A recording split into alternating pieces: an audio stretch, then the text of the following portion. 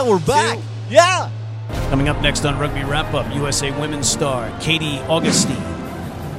Rugby Wrap-Up brought to you in part by The Balanced Palate, nutrition for peak performance. And the Pig and Whistle on West 36th Street, the world's best rugby pub.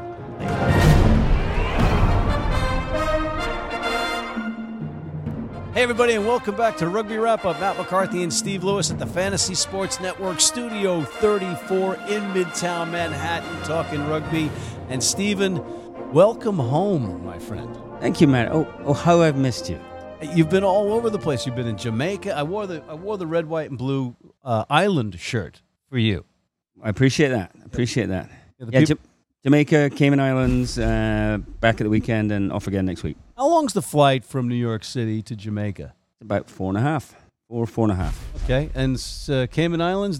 How do you get there? What's that? Yeah, it's about 45 minutes from Jamaica, so presumably the same from the States. So did you go from Jamaica to the Cayman Islands? Yes. And how long was that? They have planes. They have planes and things. Yes. Was it like 45-minute flight? Fred Flintstone plane? Not quite. Jet.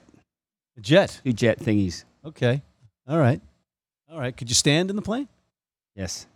All right. Okay. So anyway, we're going to get to all of that in a second. So I'm wearing the shirt, the red, white, and blue island shirt, not only to welcome you, but because we had Team USA's Women's Eagles playing in the Super Series recently, and it's concluded, and we have a very special guest, Katie Augustine, on the horn. But I just wanted to get your skinny on all things in the rugby world universe right now. What caught your eye?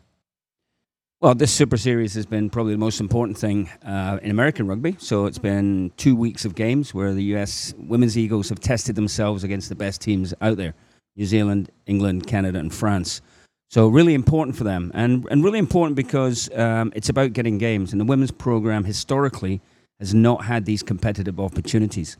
So the fact that USA Rugby were able, and Emily Bidewell in particular, who's the director of high performance, were able to get this thing arranged and get it played on U.S. soil at Chula Vista was fantastic for our women's program, absolutely necessary, and a fantastic 2 weeks for them in terms of opportunity. And they did do what they had to do in terms of ABC, always beat Canada. Yeah, results-wise, I'm sure we'll get more insight here from Katie in a second, but good to beat Canada, always beat Canada, as you say. Some losses against the other 3 teams. You've really got to look at sort of performances and perhaps where we are now compared to where we were, rather than just looking at the scoreline. But you've got to play these top teams to improve. It's the only way you get better is playing better teams. So it's absolutely the right thing to get these people on our soil and to take them on head-to-head. Yeah, and the Twitterverse was afire, or a flutter, if you will, I guess, about the lack of fans and the tent situation with the players and stuff like that. And everything's kind of a first, sort of, going forward right now for Team USA's women's program. Getting them on the pitch and getting them quality matches is first and foremost, right? And that happened. So, yeah, maybe the situation wasn't, or the logistics weren't the greatest, but I thought the Twitter angst was way overboard. Yeah, I thought it was overstated. I mean, those fields in Chula Vista are superb. It's a beautiful environment, climate, great facilities in terms of dining, everything else you want, gym, all the rest of it. So really, yeah, I think that's overblown, overstated, and is a bit of a distraction from what we should be focusing on, which is the rugby. And I'm talking to you, Scotty, Sumu, Stevenson. He was all over it. He's a long way away, and he's coming from a different background. That's right. I think perhaps his issue is that he felt it was almost disrespectful, that it should have been housed in a better environment. Yeah. So I think that was his angle. It wasn't being mean-spirited. It was just like, come on, these girls deserve more. No, I get it. And I get the fact that him saying something like that is a necessary component of getting it better the next time. Absolutely. So I take it all back, Scotty. Kudos. But in the meantime, let's not waste any more time. We have somebody that was there and had a great seat. Katie Augustine. Katie, can you hear us? I can hear you. How are you? We're good. We're better now that you're with us to brighten up this set for a second. Katie, so the Super Series, tell the folks at home a little bit about that. Let's see. So it was in Chula Vista, I think, like you guys mentioned, at the Athlete Training Center.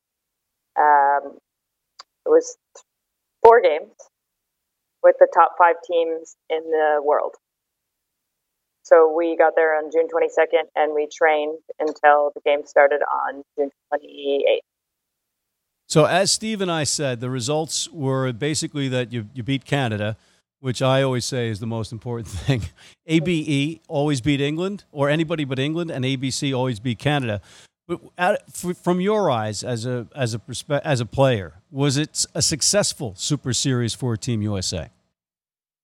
Yeah, I mean, it's always disappointing not to win, but I think we're in a stage right now where we're building and trying different combinations, and a lot of those girls got their first caps in November, right? So, like Steve said, it's just about playing more game and getting more comfortable at this level and building and growing.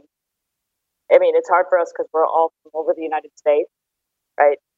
And so when we get together for 3 weeks, that's a really good opportunity for us to learn and grow and get used to each other's tendencies. Well, you bring up the fact that you get together for 3 weeks, and I'm looking at where you are right now, and it looks as though you have a day job. Oh, yeah. Yeah, I have a day job, like many other girls do. And, I mean, obviously we have some too, but in order to play, I have to work. So some of us were working full-time jobs while we were away. So let me get this straight. So you are working full-time, and you're the full-time hooker for Team USA right now, or you're on the squad, and it's up to you guys basically to come up with your expenses on your own. You're not getting any funding really, and there's no per diem in place as of yet, or is there? It depends on the tour. I mean, I think since I started in 2012, we've definitely grown, but we do cover a lot of our own expenses. So like in the last World Cup, for instance, when you were overseas in Ireland, did you guys have a per diem while you were overseas, and did you have a per diem while you were in camp in the USA training for that? So we received we received a lump sum at the end of World Cup for the month that we were over there training. But while we were in residency, that we were just getting our room and board paid for, and meals. I mean, in 2017, we were gone essentially for 2 months. And, I mean, San Francisco rent is high, or Oakland rent is high, but our per diem for that month was enough to cover one of the 2 months of rent. Sorry, Steve, you're a member of USA Rugby's Congress, and you're up to speed on all this stuff. Is it do you think there's going to be some change? Or is it gradually? There has to be some change. I mean, it's better than it was, as Katie alluded to, but it was terrible about 2 years ago. I mean, there should be absolute equity between men and women in terms of per diem for domestic camps and for tours. I mean, that's a non-negotiable. That's brought up at every Congress meeting. There are various people who are who push this quite hard. Doesn't mean it happens. But there's just no excuse. It's 2019. Yeah. Those things should be gender neutral, in my opinion. Yeah. I think the board is pushing hard. I mean, Emily's certainly pushing hard. I mean, she's done great work. I don't want to fault her. She's doing great work over there. It's just like you said, Steve. It is 2019, so I just don't think people realize how much we sacrifice. Yeah, to play for the national team. Absolutely, and both genders. I mean, everyone sacrifices to represent your country, particularly in the US and in Canada and tier 2 countries. I've been in Jamaica recently, so I can talk even more about this. So people forget. Yes, it's an honor to play for your country, but it shouldn't cost you money. Right. And in this day and age, there shouldn't be any disparity. I think with regard to the women's games, you've seen obviously women's soccer. What a fantastic story! Dominated the world again. And with that success, and with some, airtime, they've got the leverage, and they're beginning to, not beginning, but advocating for better terms, and they're getting them, and they should. Other sports are in the slipstream a little bit. It always defaults to the argument: what does women's rugby bring in? And obviously, commercially, there is a difference right now between the attractiveness of men's and women's rugby. But at some stage, you just have to say, for this to grow, we have to invest in it. And this is the time that we have to invest in women's rugby. Yeah, and I think the message is getting out there loud and clear that this is what the rugby fan wants. They want the equity. They want to see both teams represent the nation as well as they possibly can. So an interesting point here is the distinction between 7s and 15s. So our 7s women are well-funded and are co-funded by the Olympic Committee, as are the men. And both teams are now seeded number 2 in the world. So right now, the women's 15s program is somewhat the poor relation of our national teams. And so how can we expect them to improve if we don't give them the chance? Right. And can be that storefront, like Mike Friday says, use the women's programs to be the storefront. Shop window, yeah. There you go. Shop window is probably over your vernacular. Over here, I think we call it a storefront. But anyway, I'll defer to you guys. But Katie, it was actually another one of the women's national teams that got you interested in rugby to begin with. It was the United States women's hockey team. It wasn't the soccer team. It was the hockey team because you are a puckhead. Oh, yeah. I would say it was that 1998 women's Olympic team that really made me want to play for a national team. I was lucky enough to play hockey in college, but I was also lucky enough to go to a 5-year school at Northeastern, which is where I ended up playing rugby that 5th year.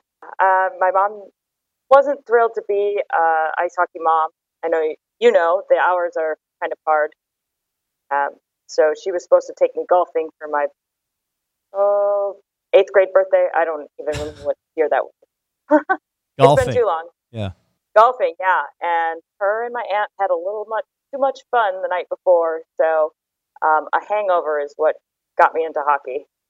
Said, if I don't have to take you golfing today, you can play hockey next year. Deal. Sold. Done. Yeah.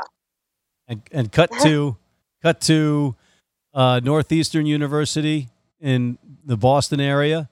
Hockey, goalie, and then Go Bruins. In your 5th year, you just picked up rugby, just like that. Yeah, I had a couple ice hockey teammates who were friends with the rugby girls, and it was my 5th year, and they said, "Oh, come play rugby." And I said, "Oh, I don't know if I should do that." Like, well, at least come to our rugby Easter. So after a lot of wine and a lot of Foursquare tournament, they convinced me to play my 5th year. All right. And I never looked back. And you played flanker in your first match. I don't even think I knew that I was playing flanker, but I was playing flanker. And you told me off camera that you studied up a little bit the night before reading Rugby for Dummies. Oh, yeah. The rugby primer, Rugby for Dummies, anything that possibly helped me on the field. And I think I only knew what a scrum was, pretty much.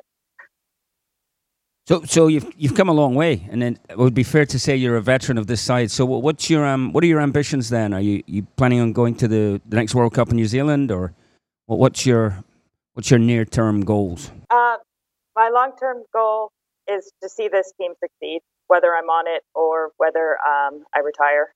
I mean, obviously it would be great to go to another World Cup, but I just want to help develop the whole team, and if that means helping somebody else take over my position, or that means me going to the World Cup, either is fine with me. Wow, I think. What a teammate! Yeah. Just to be clear, though, you've already been to 2 World Cups, right? So this would be number 3. Yeah. Which is fantastic. Yeah, it would be which would be awesome. But I've done a lot in my career, and I just think it's helpful to develop players. I've been to 2 World Cups, so I'm a veteran.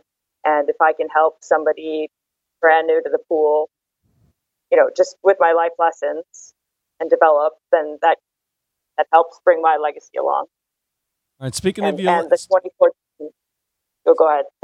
Sorry. Speaking of your legacy, what does the number 212 mean? Oh, that's my Eagle number. Aha. You got it. He asks this every week. Well, anyone coming on who doesn't get this by now should be shot. Well, Lou Stanfill had been on and been asked and answered it correctly and then botched it the second go around. So. Oh no. Yeah. So all right. So what do you guys need to get over the hump, so to speak, and to beat in New Zealand? As every American that doesn't know rugby will ask why our women aren't beating New Zealand, right? Yeah, I mean, I think the more time we play together, the easier it is to read off one another's cues. But obviously, we live in a huge country, so everybody really has to commit to their development plans outside of the national.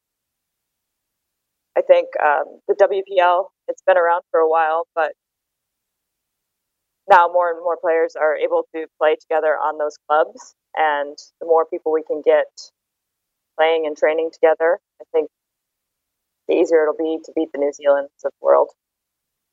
And just going back a little bit more into your history, you played for Boston and for Beantown? Yeah, I did. Interesting. I started off with Boston, and then when the WPL was created, I eventually made a very difficult decision to move to Beantown, and then eventually made it out here and played for the Berkeley All Blues. Yeah, we've got similar situations down here in New York City. We have Steve Lewis with Old Blue. We've got the New York Athletic Club. We've got yours truly with the New York Rugby Club, who's got the best women's program. And, we got to all do, I mean, in New York, of course. I'm not saying, No, you're good. But I am saying the best women's program. I am saying that. Anyway, final thoughts, Katie. What about, did you have any temptation to play sevens more? I played with the Boston Bells back in the day. And then when I made it into the 15s pool, we weren't really allowed to play much sevens. So, I don't know. I like running into things, not around him. Yep. And speaking of running into things, you come from a hockey background, but a lot of people think that hockey and wrestling make decent transitions into rugby, but not at your position. You were a goalie. Yeah. I mean, I certainly think that rugby and hockey are a lot alike. I mean, I can see Alev running around the field just like a center plays hockey. But goalie was definitely a little different. And I think the one thing that I took away was my goalie warm-up. I do my racquetball warm-up hockey before every rugby game. Wow. We got to get that on videotape and see exactly what that is. Maybe Steve and I can demonstrate for the other people in the studio here. Not happening. Not going to happen. Yeah. Hamstrings, quads, everything will be popping. People will be wondering what those sounds are. Final question for you. You had a shiner in your Team USA profile picture. How did that come about? Nick James. I'm sorry, Nick James? Nick James. She's a prop for the United States national team. Out of Dublin, Texas? Out of Dublin, Texas. That's right. Was that a little north-south battle there going on, or was it an accident? I don't want to say she did it on purpose. But I'll tell you what. I think we were playing, we were playing against each other. It looks great in the photo. Really it looks great in the photo. Oh, thank you. My mom really loved it. I'm sure. Yeah. See, you should have played golf. Right? All right. Well, thanks for coming on. We really appreciate it, and we're happy that you guys are finally getting some more repetition as a team in terms of tests are concerned, because there was a dark period there where you guys were getting nothing.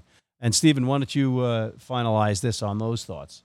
Yeah, I mean, it's just great to see a squad. There's a relatively new squad that head coach Rob Kane is putting together, getting these competitive opportunities, and they need more. And so whatever the union can do, World Rugby can do to ensure teams get more playing time together, that's the key to all of this. So I would wish you and your teammates all the best. Stick at it. You know, it's got an interesting 18 months to that World Cup, and it'd be really good for you guys to make the top three. I think that would be real progress in the next World Cup. Absolutely. It's an exciting time. Thank you, guys. Absolutely. And on that note, on behalf of Katie Augustine, Mr. Steve Lewis, I'm Matt McCarthy for Rugby Wrap-Up here at the Fantasy Sports Network, Studio 34 in New York City, signing off.